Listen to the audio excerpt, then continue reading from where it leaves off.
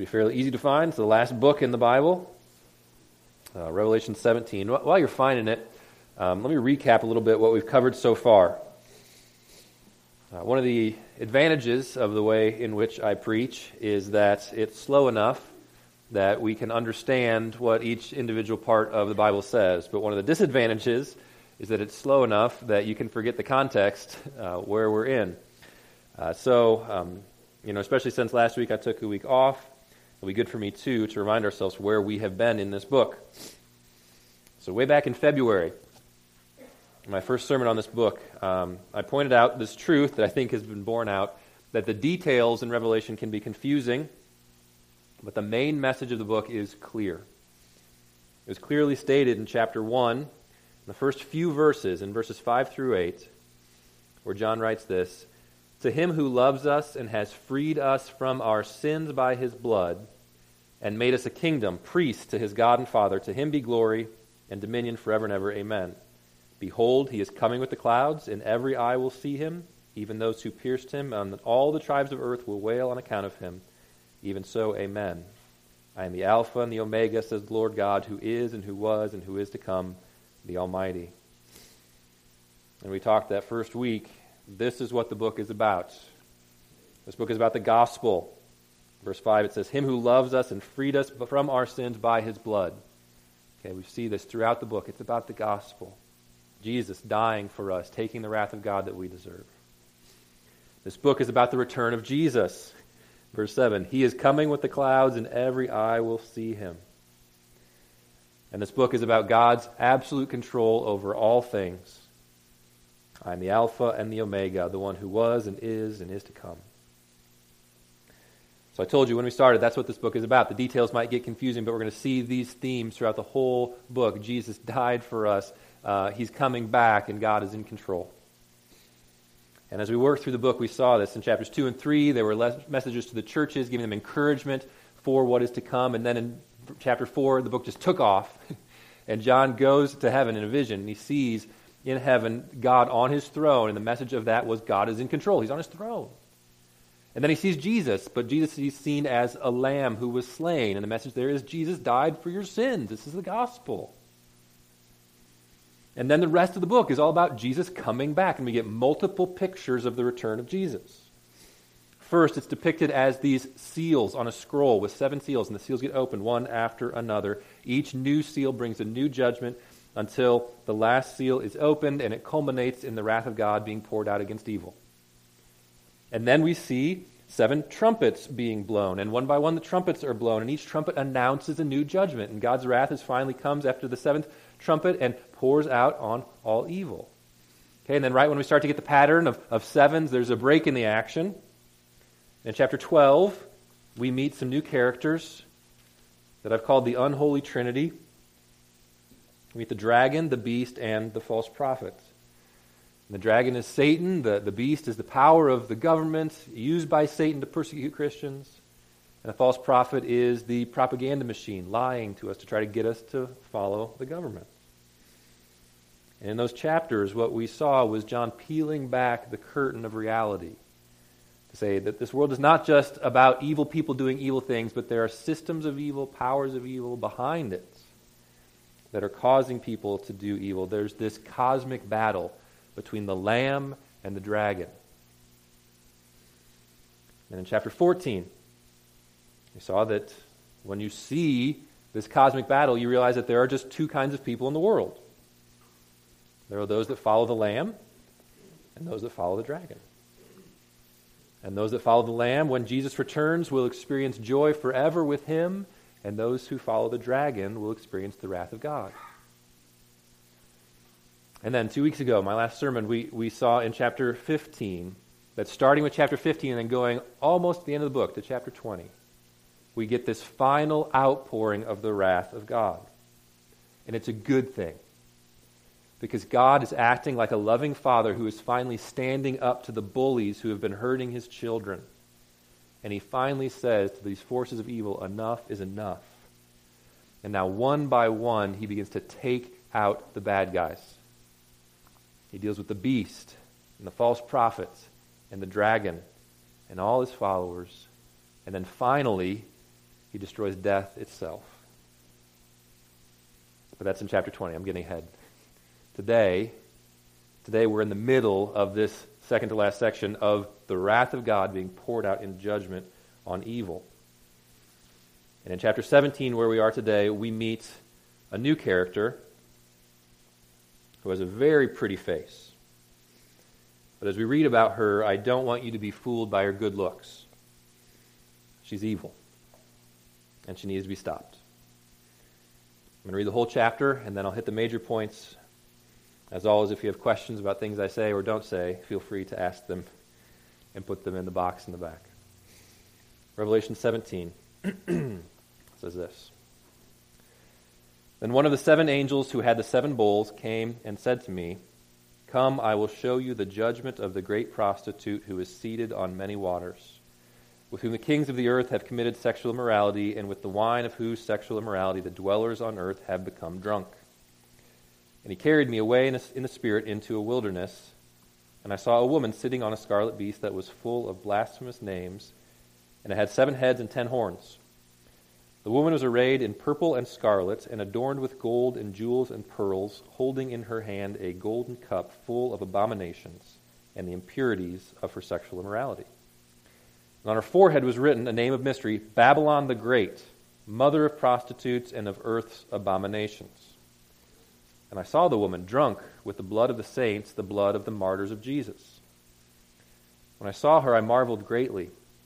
But the angel said to me, "Why do you marvel? I will tell you the mystery of the woman, and of the beast with 7 heads and 10 horns that carries her. The beast that you saw was and is not, and is about to rise from the bottomless pit and go to destruction. And the dwellers on earth, whose names have not been written in the book of life from the foundation of the world, will marvel to see the beast, because it was and is not and is to come. This calls for a mind with wisdom. The 7 heads are 7 mountains on which the woman is seated. There are also 7 kings, 5 of whom have fallen, one is, the other has not yet come. And when he does come, he must remain only a little while. As for the beast that was and is not, it is an 8th, but it belongs to the 7, and it goes to destruction. And the 10 horns that you saw are 10 kings who have not yet received royal power, but they are to receive authority as kings for 1 hour, together with the beast. These are of one mind, and they hand over their power and authority to the beast. They will make war on the Lamb, and the Lamb will conquer them. For he is Lord of lords and King of kings. And those with him are called and chosen and faithful. And the angel said to me, "The water that you saw where the prostitute is seated are peoples and multitudes and nations and languages. The 10 horns that you saw, they and the beast will hate the prostitute. They will make her desolate and naked and devour her flesh and burn her up with fire. For God has put it into their hearts to carry out his purpose by being of one mind and handing over their royal power to the beast until the words of God are fulfilled. And the woman that you saw is the great city that has dominion over the kings of the earth." Right. So we're introduced to a new character here, this woman. So I want to start by asking the big questions. We've asked these sort of questions before when we meet new characters. The big question is, first, who or what does this woman represent? And then after we figure that out, I want to give you 4 things from this passage that God wants you to know about this woman. First, who or what does this woman represent? It's not that complicated, but it's a very rich symbol. It's got layers to it. So there's going to be a 3-part answer to this. Okay, first of all, she represents Babylon. She represents Babylon. That's the easiest one to see. As we've been studying Revelation, Babylon's been mentioned a few times. I've just kind of glossed over it because I knew we were going to get here. But this one's been mentioned a little bit before. If you actually just look a page back in chapter 14, verse 8, it says, "Fallen, fallen is Babylon the Great, she who made all the nations drink the wine of the passion of her sexual immorality." Okay, now, if you read, again, the beginning of our passage, chapter 17, verse 2, he says, "She's the one with whom the kings of the earth have committed sexual immorality, with the wine of whose sexual immorality the dwellers on earth have become drunk." Okay, so see, it's talking about the same place. Chapter 14 called Babylon, here it's just called the prostitute. That seems a little too obscure for you. Very helpfully, Her name is actually written on her forehead. I don't know if you caught that in verse 5, chapter 17. It says, on her forehead was written the name of mystery, Babylon the Great. I think that would be a great rule for Revelation in the future. Like, anytime there's a symbol, could you just write the name on it? That would be a little more helpful. There's some symbols in earlier chapters. I wish we had the name written on them. So, okay, she's got her name written on her forehead. She represents Babylon. But that's not the whole picture. This symbol has layers. She represents Babylon, but she also represents Rome. It's not quite as obvious. She doesn't have the name Rome written on her forehead, but it's still not that difficult. If you look at verse 18 at the end of the chapter, it says, the woman that you saw is the great city that has dominion over the kings of the earth. Now, in John's day, writing that, there's one city that fits that description. It's Rome. The Roman Empire controlled the known world. There's one city that has dominion over the kings of the earth. It's Rome. There's also a dead giveaway in verse 9 where it says, this calls for a mind with wisdom. The 7 heads are 7 mountains on which the woman is seated.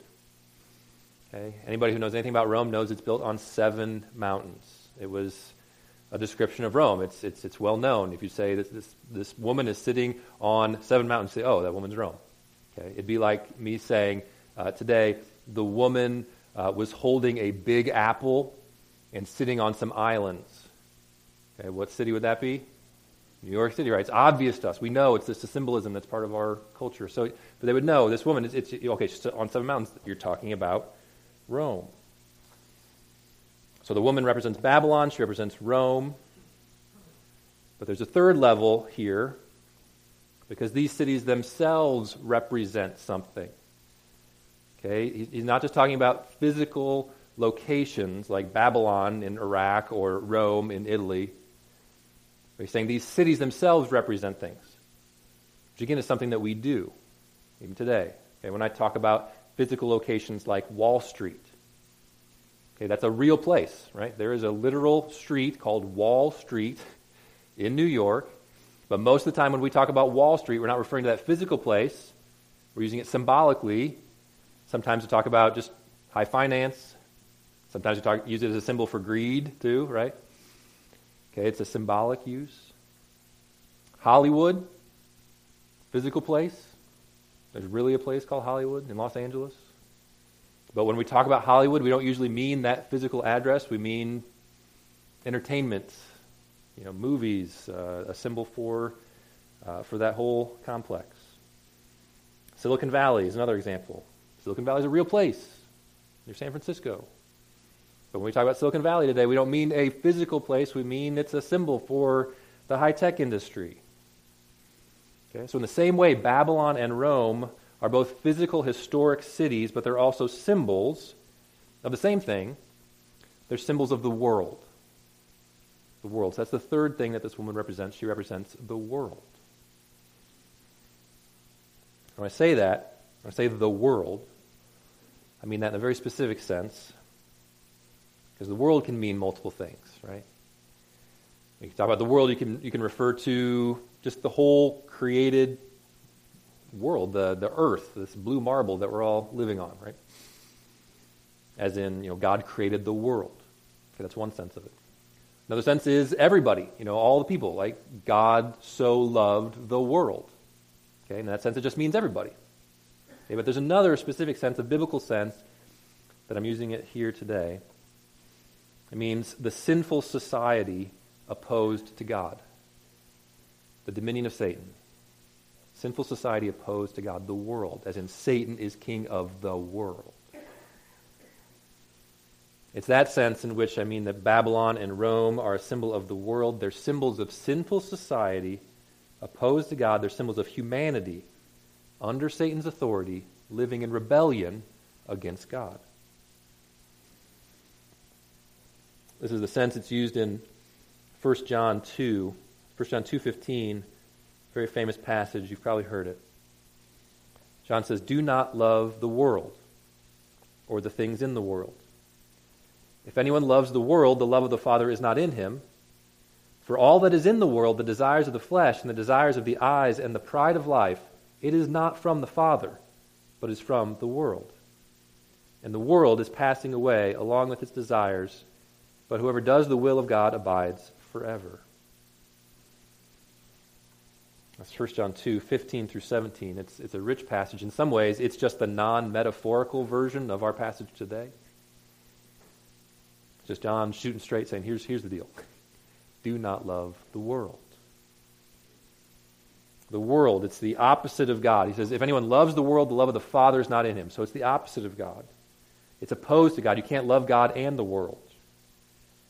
It's the source of evil. He says, from the love of the world comes from the world comes the lust of the flesh, the lust of the eyes, the pride of life. All this evil comes from the world, not from God, but from the world. Later in 1 John chapter 4, verse 4, he says, greater is he that is in you than he that is in the world. Okay, what does he mean when he says the world? Who's the one in the world? Satan, right? So he's saying God is in you. Greater is God than Satan. God is in you. Greater is he that's in you than he who's in the world. So the world is the realm of Satan. The world is opposed to God. The world is a sinful society opposed to God. And I'm saying that's what the woman, Babylon, Rome, represents. Okay, now how did Babylon get that honor? We understand why Wall Street is a symbol for high finance, right? Because all the banks are on Wall Street. Right? We get why Hollywood represents the entertainment industry, because that's where all the movie studios are. Okay, Silicon Valley represents the high-tech industry because they all have their headquarters there. So why is Babylon the symbol of the world? Well, first of all, it's a symbol of sinful society opposed to God because Babylon was a sinful society opposed to God. It was a bad place. Babylon was the capital city of a powerful empire in the ancient world. They didn't worship God. They did lots of evil things. They were pretty bad. But by the same token, they weren't any worse than other empires of that day. They were all bad. So why did Babylon become this symbol? Well, in 586 BC, Nebuchadnezzar, the king of Babylon, invaded Jerusalem. And when he did, he destroyed the temple, killed a bunch of people, and took the rest of the Jews into captivity into Babylon. And that terrible, traumatic event in the history of the Jewish people became such a powerful, traumatic memory. It left such an impression culturally for them that from that moment on, Babylon became the symbol for the bad guys in the Old Testament. They were the go-to symbol for a godless and wicked society. It's sort of like how we in our culture talk about Hitler today. I mean, Hitler was a really bad guy. Okay, hear me saying that. He was a really bad guy. But there have been other really, really bad people in history. And yet for us in our culture, it just seems that his atrocities have been so burned into our cultural memories that anytime there's another scary or evil person on the horizon, we don't say, he's going to be another Stalin. We say, he's another Hitler. Okay? Because Hitler's more than just a person, he's a symbol. He's the evil person. And in the Bible, Babylon is the evil society. They're a symbol of the world. And that's why in verse 5, when it says the name was written on her forehead, Babylon the Great, he calls her the mother of prostitutes and of earth's abominations. John is not saying that all the evil in the world comes from a literal city in Iraq 2 hours south of Baghdad. He's saying it comes from the world. All the evil comes from the world. It comes from the sinful society opposed to God.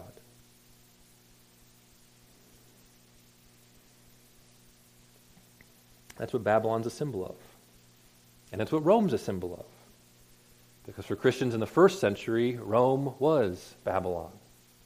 In fact, a little extra credit, if you look in 1 Peter 5, you can see Peter using Babylon as a code word for Rome. Okay? They're both symbols of this world, this sinful society opposed to God. So you see this woman, she's a symbol, she's a rich symbol. She's Babylon, she's Rome, she's the world. And if I'm right about this, this has a big payout for us. Because this means then that Revelation 17 is incredibly relevant for you and for me today. Because you and I live in Babylon. Right? Obviously, we don't live in physical Babylon. Checking your GPS, like, really? I thought I was in Metamora. No, we live in symbolic Babylon. Babylon was the mother of prostitutes. She had a lot of kids. They all took up the family business, and we're living in one of them.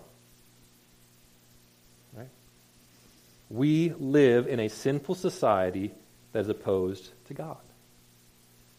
And so we see, once again, as we take the time to analyze Revelation and hear it on its own terms, we find it is not just about stuff in the distant past or in the distant future, but it's relevant to our lives here and now, and we need to hear, how do we live in Babylon?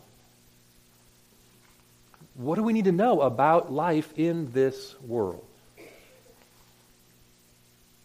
And so that's the second big question today. What do we need to know about the world? 4 things. 4 things today. First, you got to know that the world is trying to seduce you away from Jesus. The world's trying to seduce you away from Jesus. That's the point of this particular imagery, right? It's a common biblical picture. Throughout the Bible, God talks about himself a lot as a faithful and loving husband.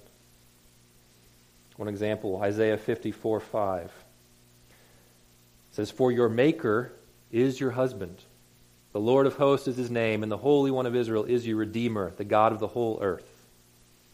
Your Maker is your husband. This is how the Bible talks about God and his relationship with us. He is our loving, faithful spouse. Related to this, the Bible also talks about our abandonment of God in terms of prostitution and adultery. So when God wants to describe what it's like for people to leave him, he uses the language of adultery and prostitution. I'm trying to keep this sermon PG, so I'm not going to read them for you, but you can write it down. Some places where he talks like this: Jeremiah 2, Ezekiel 16, the book of Hosea. Okay, you can read those on your own. You can just take my word for it for now. But what the Bible's trying to communicate is that God is our faithful husband who loves us. He loves us. He wants what's best for us. He has a wholesome, life-giving relationship for us. But while he's there offering a life-giving, good, spousal love for us, Babylon, the world, is trying to seduce us. Okay, Babylon doesn't love you, but it's trying to seduce you. It's tempting you to be unfaithful, to turn away from God, to trade this precious relationship that you have with him for something temporary, like money or pleasure or power. The world, unlike God, doesn't love you. It's trying to seduce you. That's why she's called a prostitute. Now, this is one of Satan's main techniques to try to trip up people, to try to keep them away from Jesus. One of his techniques we've studied in depth, it's the beast, right? The harsh power of the beast. In chapter 13, we met the beast. It's the government, and sometimes Satan uses the power of the state to try to get people to not follow Jesus. So he says stuff like, you can't share the gospel or you're going to be thrown into jail. Unless you renounce your faith, you won't be allowed to buy or sell. Okay? If you convert to Christianity, you will be killed. Okay? Satan uses that technique and is using it all around the world today to get people to not follow Jesus. But it's not the only tool in his arsenal. Sometimes he uses the harsh power of the beast, but sometimes he uses the seductive attraction of the prostitute. He uses the subtle temptations of the world, not to threaten us into walking away from Jesus, but to seduce us. That's what the world does, and you have to know that's what it's trying to do. It's trying to seduce you. And sometimes it works because the world is incredibly attractive. That's the second thing you need to know about the world. The world is incredibly attractive. Look at verse 4 as the woman is described. The first half. So the woman was arrayed in purple and scarlet and adorned with gold and jewels and pearls, holding in her hand a golden cup. This is not a trashy lady. Right? She's not repulsive. She looks good. She's high class. She looks like the sort of woman that women want to be, that guys want to be with. She's wearing purple and scarlet. Those are expensive, rich, good-looking clothes. She's covered in jewels and pearls and gold. She's holding a golden cup. Looks so good. On the outside, the woman looks desirable. She looks attractive. And that's true of the world, too. The world looks attractive. The temptations of this world look attractive. The temptations of the world do not advertise themselves honestly. They try to fool you. For example, the temptation towards greed does not come up to you and say, hey, I'm greed. Full disclosure, if you give your life to me, you will never have enough. You're going to keep buying and buying more stuff and never be satisfied. It's going to cost you a lot. Get used to being in debt. You're just going to have to work more and more to pay for all the stuff you have, and the financial stress that you get from all this is going to ruin your family. Okay? That's not how temptation appears. Instead, the temptation to greed comes subtly, seductively. It says, look at that house. Look at that car. Look at that family who has the things you don't have. Don't they look happy? Wouldn't your life be better if you just had what they have? I mean, you don't need a lot. We're just talking like a new car, or maybe just a new phone, or furniture that matches. Wouldn't that be nice? Right? That's how it comes. It comes subtly. It comes seductively. Adultery doesn't say, I'm going to ruin your life and scar your kids for the next decade. It says, you deserve to be happy. Alcohol doesn't say, I'm going to make all your problems worse. It says, I'm going to make your problems better. Okay? That's how the world comes. This world is attractive. And we are residents of Babylon. We live in this world. So daily we are bombarded with the beauty of the world. And the music we listen to, the advertisements that we can't escape, the shows that we watch, they're beautiful. They're beautiful. They're attractive. They're seductive. And they're so well packaged, they're so well done that they make me think that sin is not that bad. And obedience to Jesus isn't what it's cracked up to be. And I start to think if my life was just more like the lives of the people I see on TV, then it would be better. But it's not true.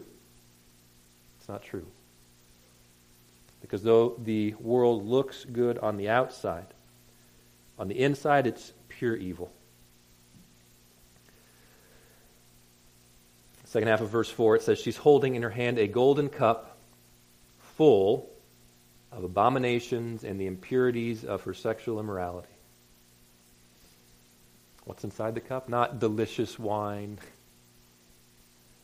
N.T. Wright is one author. He captures the flavor of this when he says, quote, the goblet is full of urine, dung, and blood. Sorry about the nasty words, but perhaps I should have used even nastier ones. It's truly disgusting. It looks good. The cup looks good. Hey, you want a drink? But when she offers you a sip, it's foul, it's filth, it's evil. And of course she's evil, right? I mean, did you notice what she was riding? Verse 3, he carried me away in the wilderness, and I saw a woman sitting on a scarlet beast that was full of blasphemous names and had 7 heads and 10 horns. So the woman looks good, but she's riding the beast. The beast is a symbol, is a servant of Satan. She's a servant of Satan. And her goal is not your good, but your destruction. In verse 6, it says, I saw the woman drunk with the blood of the saints, the blood of the martyrs of Jesus. She doesn't love you. The world doesn't love you. She's a prostitute. You're just a meal ticket for her. She's a vampire prostitute. She wants to drink your blood. Right? I mean, this is disgusting. Even though she's pretty, in the end, she will destroy you. The picture that I get, just popped in my mind immediately as I was studying this, was of the anglerfish. You know about this? It's like a deep sea creature, just truly disgusting fish. There's levels of weirdness to the fish I can't even get into today, but it's just a crazy, crazy fish. It's ugly. It's got these nasty pointy teeth. It can open its jaw twice its own size to swallow prey bigger than it. But here's how it gets the prey, because it has this growth coming out of its head with a little fluorescent bulb at the end of it. And so it's swimming around the deep, deep, dark ocean. And it's got this little bulb hanging in front of it. And the other fish can't see this fish because it's dark. It's the ocean's way down there. But it sees a little light. It's like, oh, that light, that looks pretty. I wonder what that is. I'm going to go check that out. The fish swims up to check out the light, and dinner, right? That's what the woman is. Okay, she's the shiny light luring people in so that Satan can devour them. It's so important that we get this, because we are residents of Babylon. We live in a place where there are millions of shiny lights all around us. And they look pretty. Well, that looks nice.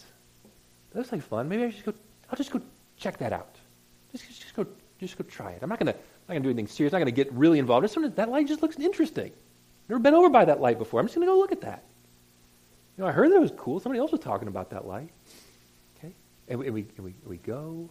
But what is at the end of the light? It's the big fish, or if you prefer, it's the bug zapper, right? It's drawing you in for your destruction. If you give into your lusts, they look attractive. They're so powerful, but you give into your lust, at the end of that, it's going to destroy you. It's going to hurt the people you love. If you give into your greed and your covetousness, at the end is only destruction.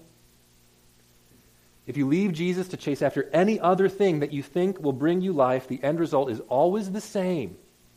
Death and destruction is the only possible outcome. There is no situation in which sin leads to life. There is no situation in which the little light just turns out to be a cool little light. Okay? You cannot domesticate this. The prostitute of Babylon is not Julia Roberts in Pretty Woman. It's not the hooker with a heart of gold. Right? You can't domesticate. She cleans up fine and ends up being a pretty neat girlfriend. No, that's not what sin is. Sin is always destructive. It looks good on the outside, but inside it's pure evil.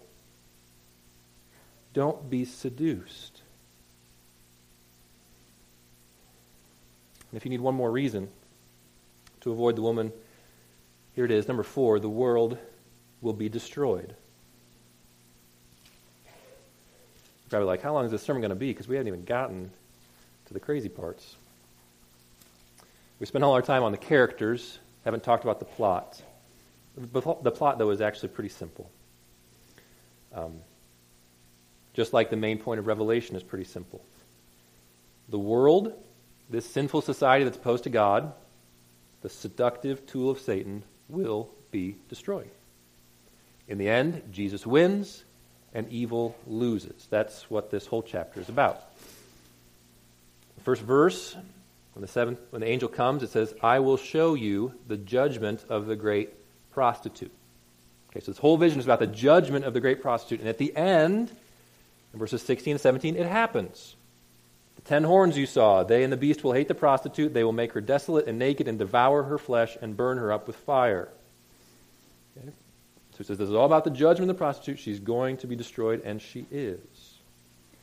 Now in the middle of the chapter, there's some confusing stuff. Okay, but the basic plot is clear. Now in the confusing stuff, the angel says to John, okay, you see this beast with the 7 heads and the 7 heads and the 10 horns.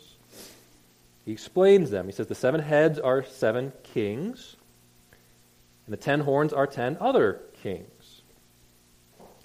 Now lots of people have debated over what exactly those 7 kings are and what the 10 kings are and what they mean. And we can talk about those things later. But I want you to see that the main point is clear. Those 7 kings and the 10 kings are evil. How do we know they're evil? Because they're part of the beast. They're the beast's horns, the beast's heads. And what happens? On verse 16, we'll read it again. The 10 horns that you saw, they and the beast will hate the prostitute. They will make her desolate and naked and devour her flesh and burn her up with fire. For God has put it into their hearts to carry out his purpose by being of one mind and handing over their royal power to the beast until the words of God are fulfilled. Okay, so major plot point. The prostitute is riding the beast, and then the beast turns on her. Okay, these 7 kings, these 10 kings, they turn on the prostitute, and it's like evil collapses under itself, and they attack the worldly system and destroy it. But then it's not like the beast wins, because the beast gets destroyed too, right? Did you see this in verse 12? It says, the 10 horns that you saw are 10 kings who have not received royal power, but they are to receive authority as kings for 1 hour together with the beast. These are of one mind. They hand over their power and authority to the beast. They will make war on the Lamb. Okay, so the 10 kings, the 7 kings, whoever they are, they're trying to destroy now Jesus. Not just enough to destroy the prostitute, they've got to destroy Jesus. So they make war on the Lamb. But what happens? Verse 14, they will make war on the Lamb, and the Lamb will conquer them, for he is Lord of lords and King of kings. And those with him are called and chosen and faithful. Right, so, again, if we stick to the clear storyline of this passage that we can all see, it says, the woman is trying to seduce people, but eventually she'll be destroyed. The beast will destroy her, and then Jesus will destroy the beast. Evil loses, Jesus wins. That's what we need to know. Now, if we know who is going to win, then that should change the way we live now. In the great movie Back to the Future Part 2, Biff Tannen gets his hands on a sports almanac that predicts the winners of every major sporting event for the next 50 years. So what does Biff do? Do I have to say spoiler alert? Probably not. It's an old movie. Biff takes the information about who's going to win, and he bets on the winners. And he becomes fabulously wealthy. Wouldn't that be cool to have something like that? To know who was going to win, so that you could be able to order your life in such a way that you can bet on the winners? Okay, that's what we have here. We know who wins. Jesus wins. The world loses. So don't waste your time betting on a loser. Don't waste your life investing in the things of this world. Don't waste your life trying to get as much money and stuff as you can, or just to have as much fun as you can, or to get as much power and influence as you can. These things are passing away. Instead, invest your life in following Jesus, in being on the winning side, one of the called, chosen, and faithful followers of the Lamb. So how do we do that? You believe the gospel message. Okay? The offensive gospel message that says, first of all, you and I are all prostitutes. We're adulterous. We're the ones who are against God, abandoning God, going our own way, finding life in any other place we can except Him. But God loves us so much. He is such a faithful husband that Jesus took the punishment that we deserve for our sins. The Lamb was slain for us so that we could be forgiven and by free grace being welcomed back into a relationship with God. Okay, that's what we do. We believe the gospel, and then it changes our lives. Because if you've been rescued and redeemed by a loving husband, what do? Do you go run off and cheat again? No. Instead, we want to be faithful. We want to watch out for the temptations of this world, to say no to the temptations of the world, to see the prostitute for what she is, to see that she's beautiful, but to also see behind that in the end, she leads to death. So we make the choice every day, every moment, to stay faithful to our husband, to say no to the world and yes to Jesus. And as we do that, believing the gospel, we won't be destroyed, but we will reign with the Lamb forever. Let's pray. Father, thank you for showing us the truth. We are simple creatures and we are easily deceived. Protect us from the lies of the world and the lies of the devil, that we would not chase after things that look pretty but lead to our destruction. Help us instead to chase after you and to find you, that we might find life. In Jesus' name, amen.